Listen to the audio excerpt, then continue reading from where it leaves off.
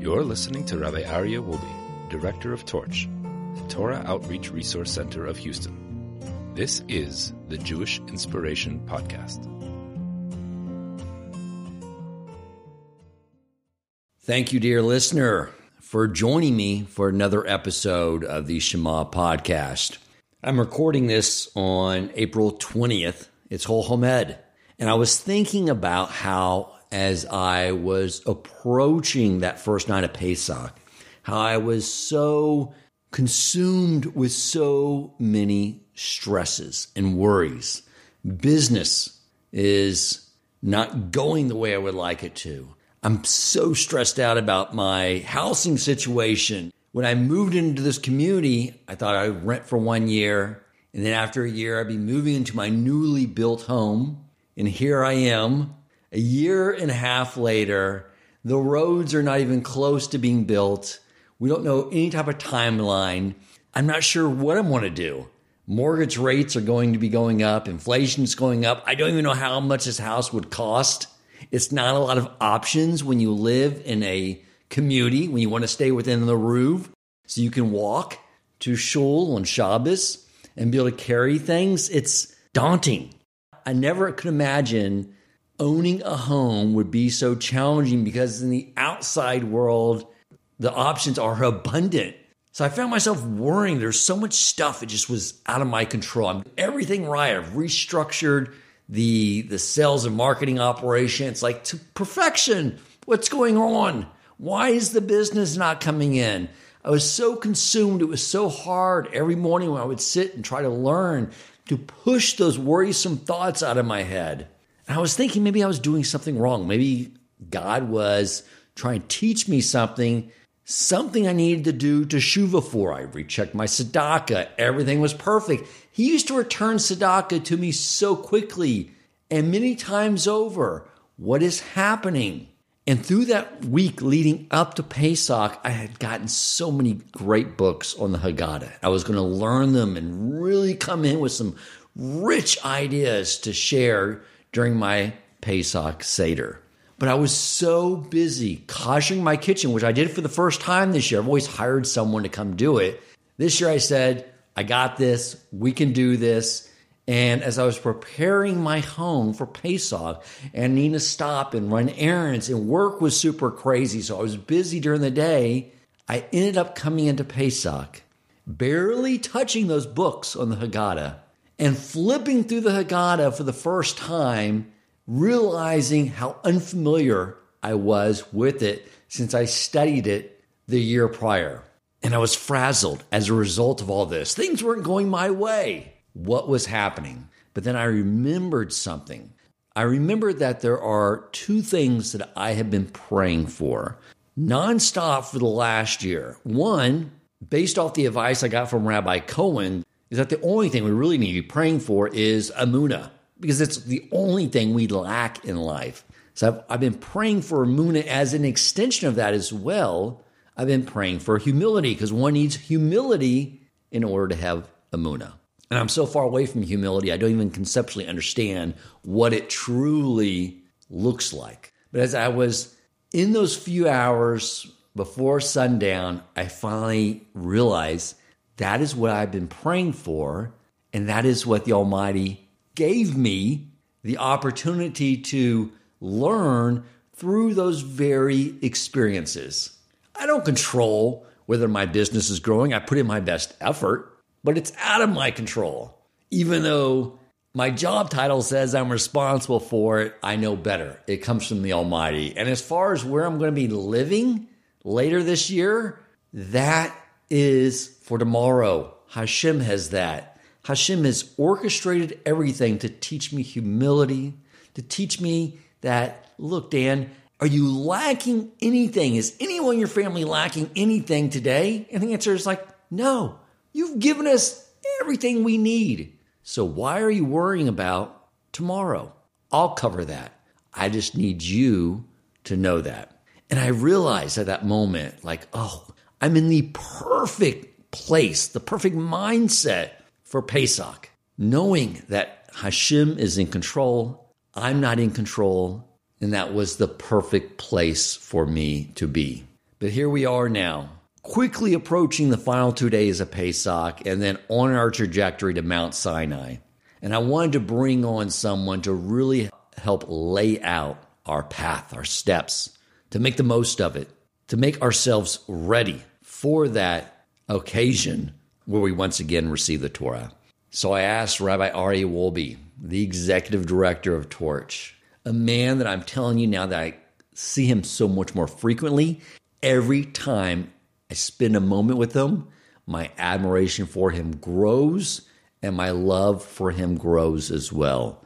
This is someone that lives his life with total congruency in the way he acts in a personal manner and in his public life. So he was the perfect person to bring on and talk to us and share us his wisdom to prepare us for the final 2 days of Pesach and for us receiving the Torah once again this Shavuos. Welcome to the Shema Podcast, the podcast for the perplexed, where Torah insights intertwined through personal stories as well as interviews with leading Torah scholars demonstrate the empowering qualities of Torah and mitzvot. For more great Torah learning through Torch, the Torah Outreach Center of Houston, go to torchweb.org. Now to the show. Rabbi Aryeh Wolbe, on behalf of myself and the audience, we appreciate you coming on to the show to discuss this with us. I mean, we have our sights set on Mount Sinai, but we understand that it's the process, the journey that has to be done correctly in order to get to Mount Sinai at Shavuos and receive our Torah. So we need you to be our guide and tell us what do we need to focus on as we approach the final 2 days of Pesach, as we head towards Shavuos. So, Guten Moed, Dan, and your entire audience. Hope everyone is enjoying their Pesach, or whenever you hear this recording, I hope things are going well. So, we have a very fundamental principle in Judaism, and that is that time is cyclical. So, the exodus of the Jewish people from Egypt happened 3,300 years ago, but today, during these very days, the exodus is reoccurring in our midst. And it's okay, that's just words, but in reality, we have to understand that there is tremendous power in the world at this time. The same influence that was around then is around now. And we'll see this very carefully. You see, the Jewish people, during the first night of the Seder, the first night of Pesach, they left Egypt. And what was required for them to leave Egypt? They were taken from the 49th level of impurity, and they were catapulted to the 49th level of holiness 49 days later when they were at Mount Sinai. Okay. Now, we know, and we've said this so many times throughout the years of learning and growing, that everything needs to be a small step-by-step process. And yet here we see the Jewish people not abiding by that rule of a small step-by-step process. True. Here we see a huge leap. Our sages tell us that the power in the world at this time, particularly Seder night, is the power that we can jump levels, where our spiritual growth doesn't go by ordinary measure. Typically, it's step by step, small step by small step. But by Pesach time, particularly Seder night, we can jump and take a huge leap. And that is the focus that we have, is here the Jewish people they're giving up on everything. They're giving up. They're completely, from the perspective of someone who is a slave for 210 to 230 years, it's daunting. It's like, we're never going to get out of here. We might as well just give up and just become Egyptians. Right. And here we have that they say, no, we're going to fight for this. Or we're going to give our hope. We're going to put our faith in Hashem and in Moshe, his servant. And we're going to get out of Egypt. And that was a big challenge for the Jewish people. That's what they're holding on to. Forget about observing Shabbos. Forget about observing, right? All of the difficult, just wrapping their heads around it. And then they get out of Egypt. And suddenly, 49 days later, which we're counting the Omer towards, they're standing at Mount Sinai having the greatest revelation ever in the history of mankind. The greatest connection ever. In fact, our sages teach us that the entire Torah is like one big souvenir, or 613 souvenirs that bring us back. It's like memorabilia that bring us back a recollection of that experience that happened in Mount Sinai. I mean, this is the most awesome revelation ever. Here, 50 days earlier, they were slaves. And now they're standing at Mount Sinai, kings of the universe. And they probably had the mindset back then, too, of, has Hashem forgotten about us? Does he care about us anymore? Does he know we're here and we're suffering? And then all of a sudden it springs out keherifying like the bat of an eyelash. Yeah. It's boom. Amazing. They're out. So that's the power we're in today. And people think that, I may have heard this before from my rabbis. It is real and existing in our days today. We have the ability, if any of us are, and I'm sure we all have our own things that we're stuck with, we're in a rut, we can take a minute to focus. Hashem, help! I need help getting out of this problem. I need help getting out of this struggle. This is the time that we can just break through. I'll tell you where I felt, particularly Seder night. I was walking home from the second Seder, and I was thinking to myself, the Jewish people in Egypt, what was their main infusion that was supernatural that they had? It was knowledge of Hashem, knowing that everything is from Hashem. That's what the whole Seder night's about. It says, "V'higada delabincha b'yomahu." You should tell your child on that day, Pesach night. We should tell our children that what? That Hashem took us out of Egypt with an outstretched arm. That making our knowledge of Hashem, that we're, we don't lock our doors on Seder night. True. Why not? We're demonstrating that we're taking a leap here. We're like, okay, one step at a time. I'm not there yet where I have so much trust or faith where I'm just going to keep my door unlocked. So the infusion that I felt that I needed to just like drill into myself is not to take a small step, but rather to take a leap in that I trust in Hashem in everything. And we like to hold on to things because we feel like it's more secure in our hands. No, it's not. We're not in control. We're not in control. And the sooner we realize that Hashem is in control of everything, He's got it under control, the happier our lives will be. It's the final 2 days of Pesach. We're staring at the Sea of Reeds again. Correct. And now, so we left Egypt, but now we're going to have the splitting of the sea in the second 2 days of Passover. That's what we celebrate, is the splitting of the sea. And the splitting of the sea is one of the things we say every day in our prayers, is that the Jewish people passed through the sea on dry land. Because even those who say, oh, well, science shows that, there's a tide or there's a wind that blows in a certain angle and it can split any waters, that's great. But it won't make the land under it dry. And that's the extra piece here that for those non-believers, here, have at it. Figure that one out. Right. Let's come up with a theory for that. But for us to see, and to see it in our days, it means if we look in every area of our lives, we can always hinge things on happenstance, on, well, it just so happened to me. My boss came into my office and gave me a raise. And so you see, it's like it was happenstance. It wasn't that Hashem was paying me back for the tzedakah that I gave. Or for No.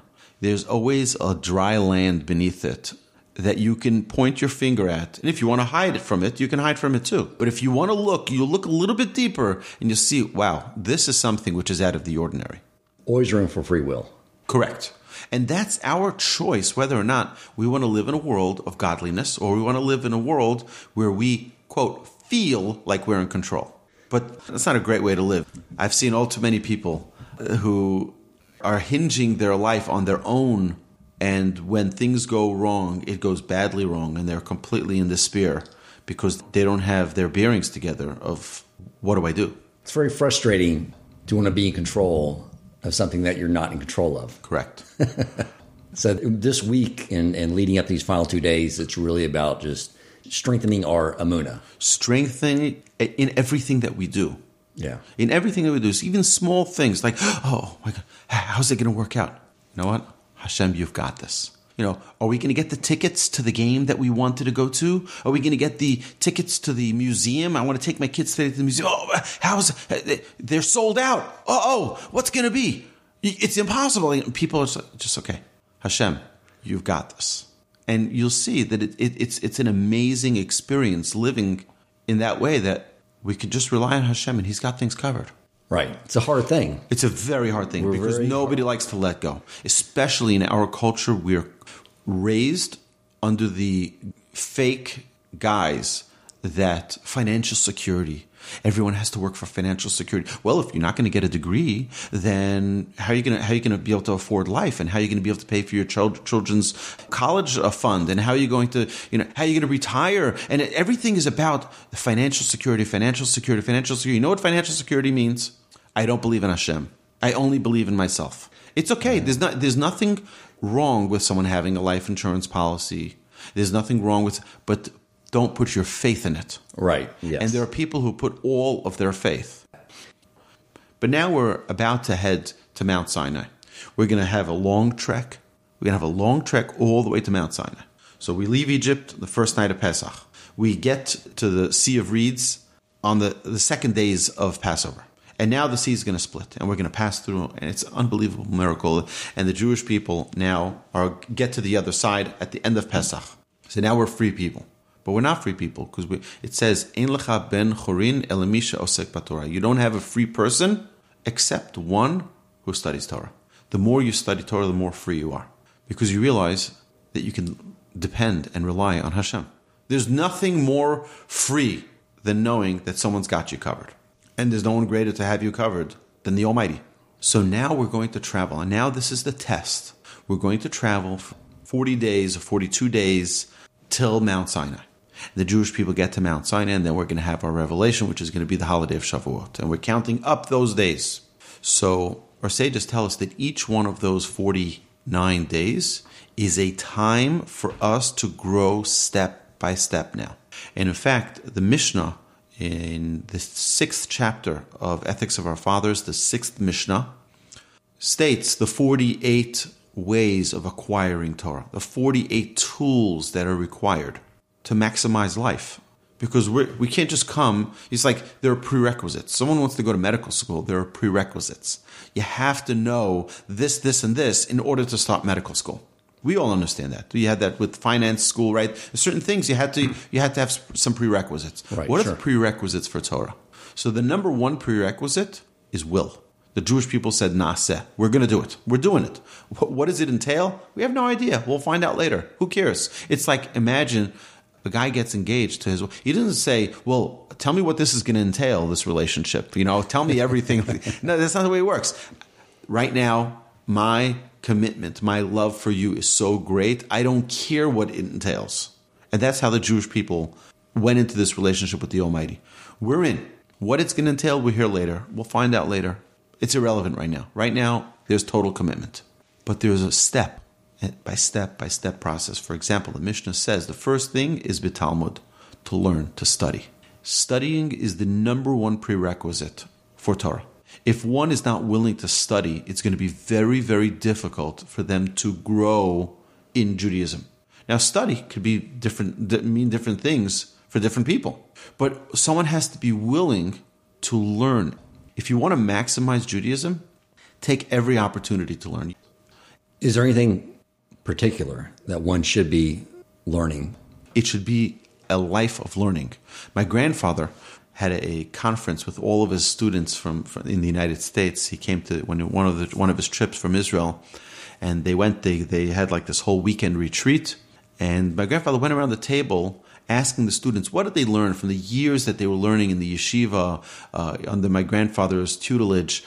What did they take out from it? And each one said his thing. This one said, I learned to be righteous and to be giving and to be kind and to be. Each one said what it is that was. My grandfather was very disturbed by it, because the one thing he wanted all of his students to learn is to learn from life. Because everything that happens to us in life is a teaching moment. Something doesn't go your way, it's a teachable moment. It's something that you can learn from that experience, and that can have an influence on you for the rest of your life. But you have to be awake enough to know that this is a teachable moment. Otherwise, it'll just pass you by, and you just lost another opportunity to learn something. And it's the very reason God orchestrated the event for you. Correct. So to be spiritually aware and awakened to the things that are happening around you. I'll give you an example. Do you ever get to the gate in the airport and you see you're flying to Atlanta or wherever it is that you're going to, and they say flight canceled. And you're like, are you kidding me? Here's the amazing thing. The more spiritual one becomes, the more they'll laugh at such a situation. Because who do you think closed that gate and said that it's canceled? Hashem did. Right. Now you're going to start yelling at this stewardess or this flight crew. Why? What? Hashem is there, right there, smiling at you, saying, "Hey, Dan, that's me. I closed it for you." And more times than not, it works out much better for us. If a person is recognizing that everything is from Hashem and that that's a teachable moment, they learn from every experience. So even when it's frustrating, do you know I'm rushing to a meeting, I have to close a deal, whatever it is, relax. This is an opportunity for you to learn. And if a person lives their life where every moment is a teachable moment, where every experience is a teaching experience for themselves, you live a very rich life. And if you continue to have very similar circumstances that are challenging, like I do, it means Hashem saying, I've given you this lesson a gazillion times. Yes, because you haven't attempted to pass it yet. That's correct. So here's the thing. The minute a person realizes this is my test and I have to win this, and they win it, it's never going to be a problem again. Right. Exactly. As soon as we're ready to let go and see that, I'm telling you, thank God, I've been blessed to have many great challenges come my way. And as soon as I realized that it was a challenge and this is a teachable moment for me, it didn't bother me anymore. It's like almost like I got the secret note that said, "Test Walby, test him one more time." And it's like, okay, now I got it. I'm ready for it. And now that challenge comes up. It doesn't bother me anymore. We have a great power within us to influence change. So step number 1, the Mishnah tells us, is B'Talmud. Always be learning. Learn from life. Learn experiences. Learn from everything that goes on. And that Mishnah lists off 48 unique, special steps in our growth. I've done several series on this on YouTube and other platforms. But the idea is that each one of these things prepares us for the steps of Mount Sinai. Okay. It's more than Torah learning, but you're also talking about Musar. It's getting more than just knowledge, getting ourselves prepared in a performative way to experience receiving the Torah. But you're talking about using Torah in a way to harness your emotional responses, to take control over the animal side. Correct. And so everything's in alignment, ready to serve Hashem, the neshama and the body. That's right. And these are very important days. It's a good thing that, we don't listen to music between Pesach through Lag BaOmer, to the 33rd day of the counting of the Omer. We don't listen to music. Music is very powerful. It also could be a great distraction. Sometimes it's a good thing to have that distraction, but sometimes it's a good thing for us to just be able to focus. And I think that's one of the reasons. Of course, it's also in mourning for the 24,000 students of Rabbi Akiva who perished during this time. But it's possibly also an opportunity for us to just take a moment and prepare ourselves every day. Instead of getting carried away with music and getting distracted with things, take the time to prepare ourselves and get ready for receiving the Torah. Because Shavuot can be the absolute holiest day of the year, or it could just be another holiday where shoots, I can't get work done. Or, no, this can be a day where we actually are feeling the presence of God, where God reveals himself at Mount Sinai to each and every one of us, where we hear from God's lips, so to speak, Anochi Hashem Elokecha, I am Hashem your God, like the Jews heard 3,300 years ago at Mount Sinai.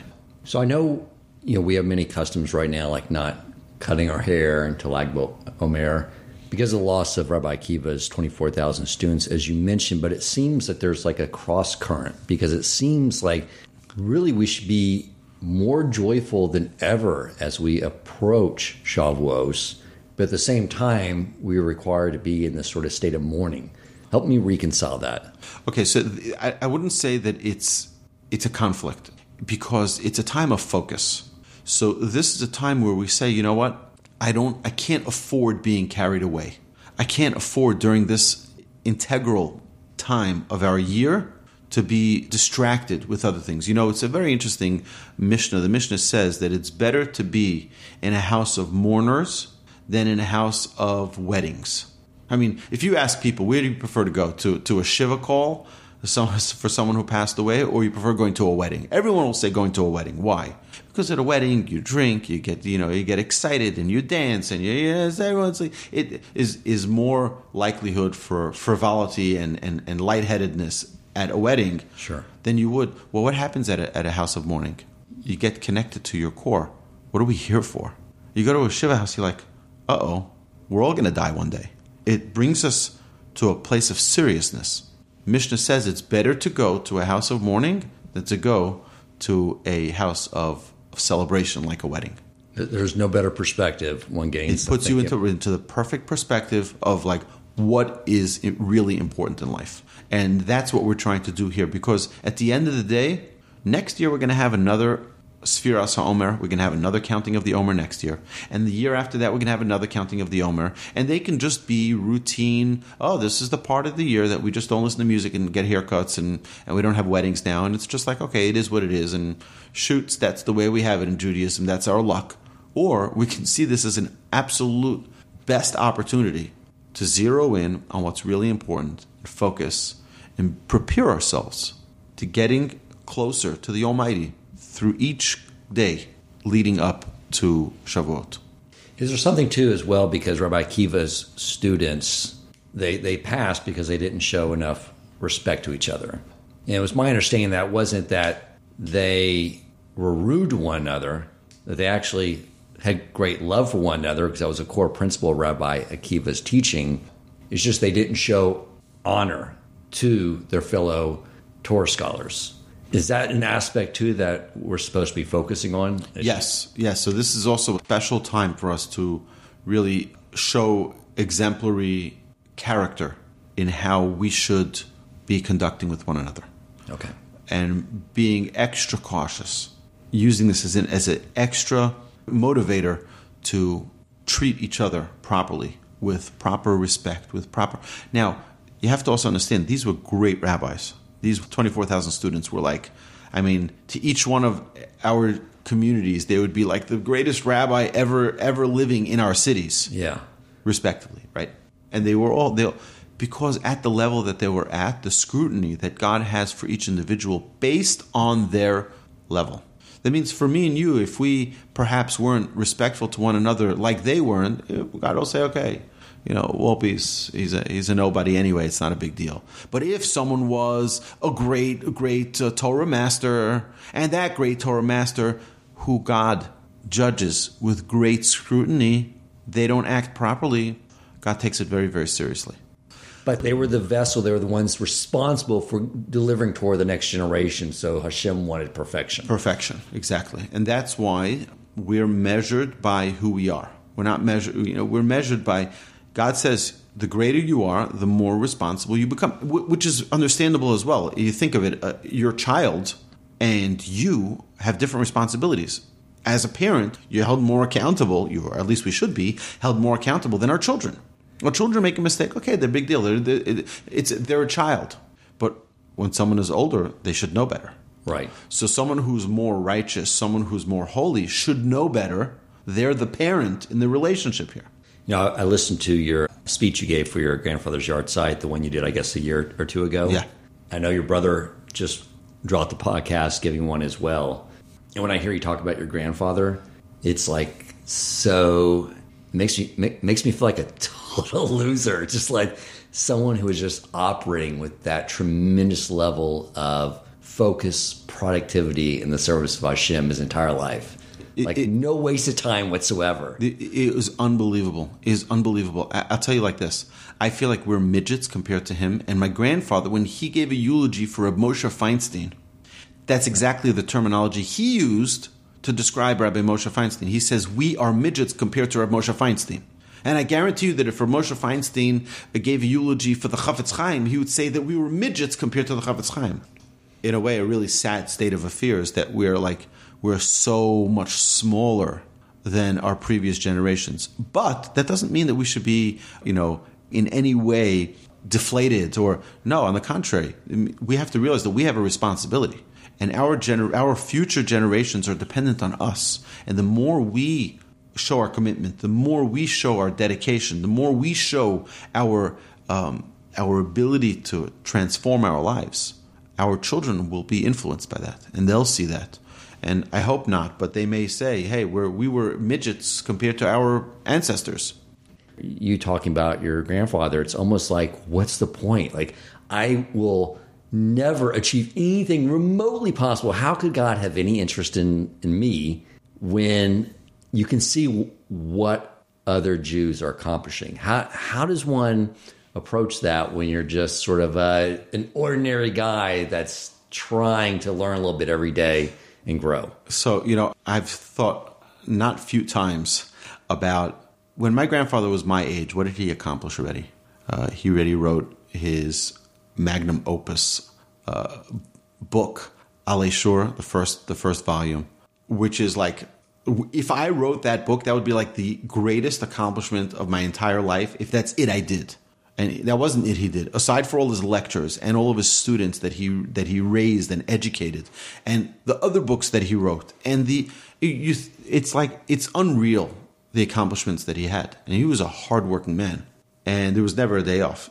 Ever. There's no such concept as a day off. There's no vacation time. My grandfather, when he went on vacation, he took all his books with him, right? Because these are books that he needed to prepare for the next semester of yeshiva. And his preparation wasn't just in lectures. His preparation was in his own work. So my grandfather never spoke about something that he didn't attain. I mean, we can talk about great concepts, but do we actually live those concepts, or they're just ideas? Oh, I saw a nice idea in the Rambam, so I'm going to share that with everyone. No.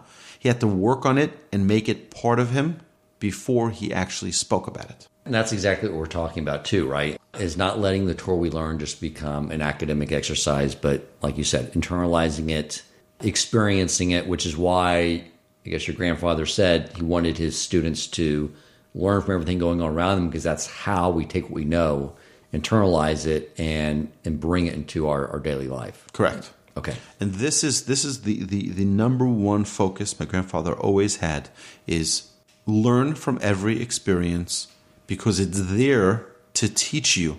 It's there to teach you. So, he was also very talented. He was a linguist. He spoke 9 languages. In fact, my grandfather, something people don't know about my grandfather, he wrote a book about his rabbi.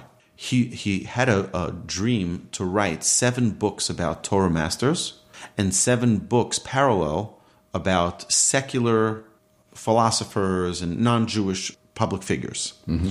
And what he wanted to do was to contrast the greatness of Torah versus the contrast. I'll give you an example. So here we're talking about my grandfather. I'm going to mention to you about the Pope. Okay, so I saw a video of the Pope where someone was trying to give a kiss to the Pope. They're like, they're standing and waiting. Then finally they get to see the Pope, and they're like so excited. And they hold the hand of the Pope to try to give it a kiss. And the Pope, in the most disgusting fashion, like shoos them off, yells at them, berates them in the most repulsive way. And I was like, the moment I saw that, I'm like, here's a person who doesn't have any internal spirituality whatsoever.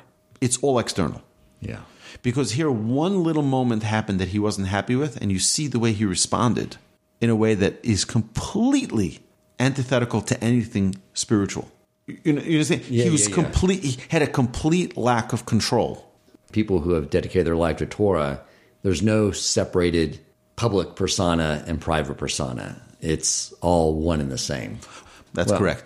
The idea is that we don't have skeletons in our closet in the way we act to people. Well, this is the way I act publicly, but privately I'm going to do something differently. They have to mirror each other. There's something else I've noticed too, is that when it comes to Torah, we know what is truth because it's coming from God. What I've noticed with the Pope is that you'll have one Pope that will have definitive decision about a certain matter. And the next thing you see in the news, a few years later, you'll have a Pope today will come out and say, nope, we were wrong. Now it's this way. Right. Because it's their own subjective reasoning that's drawing conclusions on what's right and wrong. The entire focus of Torah is truth, which is why you look at the Talmud. The Talmud, you ever wonder why every page of Talmud has hundreds of questions again, asking like this, but why are you saying like this? Maybe you should say like that. Maybe you should say like that. What's your proof? What's your backup? How can you use that proof? Someone else used that proof for something else. It's used, that verse is used to teach us a different. Because when your goal is truth, questions are the most important thing. Because we don't take anything as a given. Nothing is a given. That's also another thing we should be focused on right now, I assume, as well, and that is humility. Because what you're describing when people look in the Torah is like, I don't agree with that. You're basically saying that the creator of everything who gave us the Torah, I just disagree with the infinite creator. So therefore, I want to make... So you come in with this hubris, with this arrogance, and then it blocks you out. You can't receive Torah with that mindset. So I had once in one of my classes, we got into a discussion about some topic, and I said, look, if you don't agree with me, that's fine. You don't have to agree with me. But if you don't agree with God, who do you think is right or wrong? Are you wrong or is God wrong? I said, let's look in the Torah. Let's see what God writes. Let's see what God writes. Now, you're entitled to your own opinion. You're entitled to your own opinion. But you're also entitled to your own wrong opinion. Right? God isn't wrong. God is the creator of the universe. God writes, this is what is moral. This is what is ethical. This is what is proper. You don't agree with that foundation, so who's wrong, you or God? Absolutely. I think, a lot of people aren't sure where the Torah came from because they never have actually studied it. I have still multiple conversations with people who don't really know what it's saying, don't know that what the Mount Sinai experience was. And I say, look, just research that. But once you've researched that, like that this is a divine document, you will come to that conclusion with any steadfast learning and focus. Then everything else it says to do, you don't need to know the why. I don't need to know why I can't shave with a razor, but I can an electric razor. I don't know why I can't wear linen and wool, but none of it matters because it's like we said at Mount Sinai. We'll find out why later. There are reasons why. In fact, the book of the Chinuch and the Minchas Chinuch these are two books that were written giving the reasons and the meaning behind the mitzvahs that seem to be without reason. There are reasons. And if someone just flippantly is just saying, well, there's no reason because I, in my limited capacity, can't fathom a reason that would be justifying for this. So in that arrogance, like you're saying, with that hubris that people come to it, that could be limiting them from connecting to the Almighty. But the minute one is ready to open, now, not everything is going to necessarily be to their liking. This is an important thing for us to realize that if we want to really connect with Judaism, we have to look at the Torah and learn it and invest. And any single person listening to this podcast is welcome to join us. Visit torchweb.org. Join us at the Torch Center and come learn. It's not my Torah. It's our Torah. It's Morasha Kehilas Yaakov. It belongs to every single Jew. Invest in it. It's your Judaism. It's your Torah. This is the message, the letter that God wrote to each and every one of us. And it's our right to be able to invest time in understanding every single word that's written in it. Let's invest it. Open up a Chumash. Open up a book. Open up the 5 books of the Torah. Get a Stone Edition Art Scroll Chumash or the Schottenstein edition with the interlinear and go through it. Read the Torah. I think that each and every one of us, it's important for us to invest in our own relationship with the Torah. Take out a book. You don't have to go to classes for this. And by the way, there are plenty of resources online that people can learn all about Judaism. You can watch videos about every single verse in the Torah. So if somebody wanted to learn from you, because now your classes that you even do in the Torch Center, you're also broadcasting live and people can come on virtually and participate in your classes. Everything is on our website, torchweb.org, and we're adding many more classes. Aside for the classes that we're doing that are in person and online simultaneously, we also have many one-on-ones that we learn with individuals who are interested in more intense learning, or if someone's a businessman, they don't have time to come to a class per se, or they don't have time so then we'll come to their office. I have an attorney that I learned with for many years who can only learn with me at 6:30 in the morning at his office. Okay, no problem. I'll be at your office at 6:30 in the morning. And I would go to his office every Tuesday morning at 6:30 in the morning before his depositions, and we would learn for an hour every Tuesday morning. Because we're here to make it available for and if someone wants to have a group in their house, a study group in their house where we study, no problem, we'll do that. And it's not a lecture, it's a discussion. We're here to inspire questions, inspire disagreements. That's fine. We love it. That's what Judaism's all about. It's your Torah, and you have to make it yours. The only way to make it yours is when you're able to challenge things and gain clarity. And not just say, oh, the rabbi said it has to be true. It's not. Well, I'm not a priest. That's not the way it works here. In Judaism, a rabbi means someone you can argue with, someone hopefully you can learn with as well and learn from, but also someone you can challenge. And I have never, ever, ever in my now 18 years of doing full-time Jewish outreach, I've never told someone, well, that's a real stupid question. It's always a brilliant question because it's coming from their understanding or their precept of how they've seen things all along. Hashem didn't make it only for the upper echelon of humanity. Only they can understand the Torah. Only they can understand. Every single Jew can understand Torah. And the greatest example of that is Rabbi Akiva. Here Rabbi Akiva is over 40 years old, doesn't know anything in Torah, and yet becomes the leader of the Jewish people and attains 24,000 students. From what? All he tried to do was learn a little bit. I want every listener to understand is they have the ability to access Torah. It's not beyond you. You know who says that? God says that. Lo me'ever layam v'lo b'shamayim. It's not in the heavens and it's not over the sea, across the sea. It's beficha u'bilvavcha la'asoso. You can do it with the desire that's in your heart and the words that are in your lips. Just get started. Do it. Open up a chumash, read it. Read it from cover to cover. Read it with the commentary. You will be blown away at how practical, pragmatic, and awesome and riveting the story of the Torah is. Learn it, make it yours, own it. And this is the greatest opportunity, greatest time of the year to invest in this. Right now, between now and Shavuos, go for it. Thank you, Rabbi. Appreciate you coming on. My pleasure. Thank you. Thank you, Dan. If you enjoyed this episode, please consider supporting Torch so they can continue to spread Torah wisdom to the world by making a donation at torchweb.org and clicking donate in the top right corner of the page. And if you would like to get in contact with our host with comments, suggestions for future topics of learning, or questions for him or his guest rabbis, you may email him at president@torchweb.org.